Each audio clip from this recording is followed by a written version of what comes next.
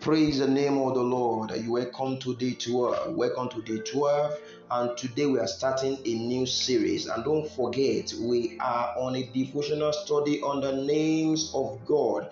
On the names of God. Lord, I want to know you. Lord, I want to know you. I believe and I know this is a question in many people's heart. They want to know God. And I believe if you follow this diligently, you will surely know God by the name. You will know the name to answer that God answers to. And I pray your prayer will not be hindered in Jesus' name. So today, like I said earlier, we are starting a new series. And the series is titled The All-Sufficient One. Since I was very young, I lost something very special to my life.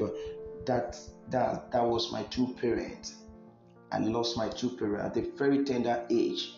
So it got to a point in time in my life I was looking for peace everywhere, looking for peace from where there is no peace. I get into a relationship that is very toxic for my life. I leave a imprint that can never be forgotten.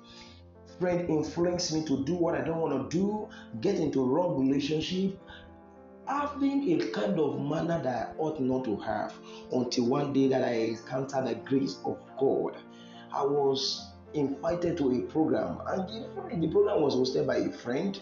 I encountered God that day. There I found God. Then I enter into another relationship after I found God, thinking that this is God's ways for my life. And this is why a lot of us start a relationship, especially a young guys, young lady. We enter into a relationship with the intentions of we are going to find peace. There is no peace anywhere except the peace that God gives to you. No man on this face of the earth can give you peace. You can't entrust your peace in a man like you. You can't entrust your peace in a woman like you. We all carry this flesh, and this flesh has power. Praise the name of the Lord. My search ended on my knee. On this very day I was talking about, I can't forget, in the month of May. There I have two birthdays. The day I was born in the month of May, and I got saved in the month of May. Praise the Lord. I was on my knee, then I met my El Shaddai. Have you heard the song El Shaddai, El Shaddai, Eliona Adonai? We will praise you and lift you high. Whenever you see God Almighty in the Old Testament, you see your El Shaddai. When Abraham first knew God as his El Shaddai, he fell on his face. Genesis 17:1-3. Time and time again, I have found him to be my all-sufficient God, my protector, the unconditional lover of my soul. He helped me through the suicide of my toxic relationship. He helped me as a single brother. At times, I was overcome by loneliness, responsibility, and the need to be heard. He has helped me through the time of great financial need, both personally and in ministry. He has helped me when the pains of leadership has seemed almost overwhelming. He has helped me when I failed. He has helped me when I had cried for marriage, when I cried for finance, pour out my doubt about being a good father, even in marriage. He has helped me when I have been afraid because of what he has told me to speak to others. He has helped me when I have had no strength and have wondered how I will never make it. He has helped me when I have felt defeated by all what I had to do. When I have run to my El Shaddai, I have never come away wanting. He is my all-sufficient one. Oh beloved, do you understand? Have you experienced him as your El Shaddai? If not, he is waiting for you. Arms open wide for you.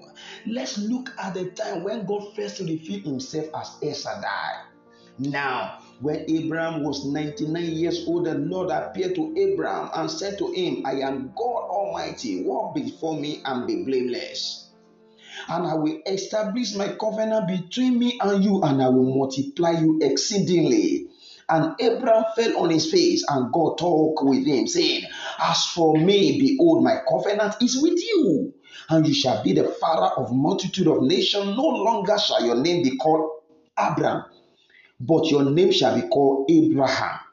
For I will make you the father a multitude of many nations, and I will make you exceedingly fruitful. I will make nations of you, and kings shall come forth from you. And I will establish my covenant between me and you and your descendant after you throughout the generation for an everlasting covenant, to be God to you and to your descendant and after you.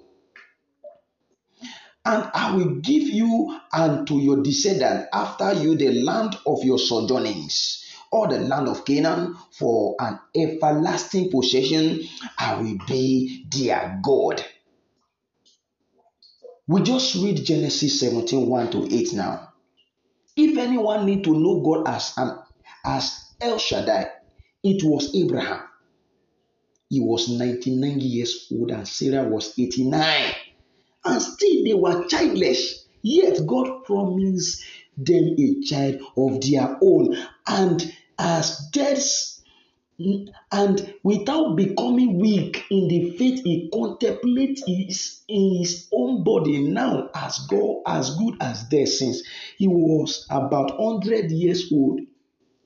And the deadness of Sarah's womb, Romans 4:19. How could Abraham give glory to God in a such seemingly hopeless situation? It was because he knew him as El Shaddai. El, as it derives Elim, Elohim, Eloah, is one of the oldest and most widely distributed terms for deity known to the human race. Remember that El actually stands for might or power. Even when it is not used for God, it is still translated might or power. The translation of Shaddai is not as clear in its meaning. Scholars are not absolutely sure of its root word. Some believe that it speaks of God, his might and power, as seen in his judgment. Others lean toward the divination I had given you, the all-sufficient one. The following quote from The Name of God by Andrew Jukes is lengthy one, but well worth consideration. The thought expressed in the name Shaddai describes power, but it is the power not of violence, but of all bountifulness. Shaddai primarily means breasted, being formed directly from the Hebrew word shad, that is the breast, or more exactly, woman's breast. Parkhurst thus explained the name Shaddai, one of the divine titles meaning the pourer or shedder forth, that is of blessing, temporal and spiritual. If this is sin, I need hardly explain how this title, the breasted or the poured forth, came to mean almighty mothers. At least we understand it. A babe is crying restless. Nothing can quiet it. Yes, the breast can. A babe is pining, starving.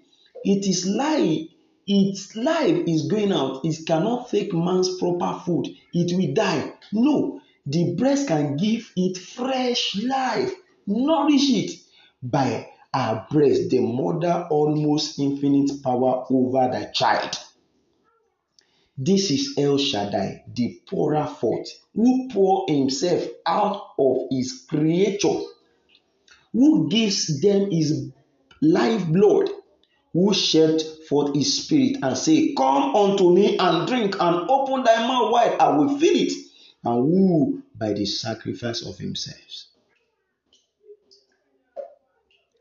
This was lesson learned from the revelation of the name El Shaddai. This is the lesson we must all learn.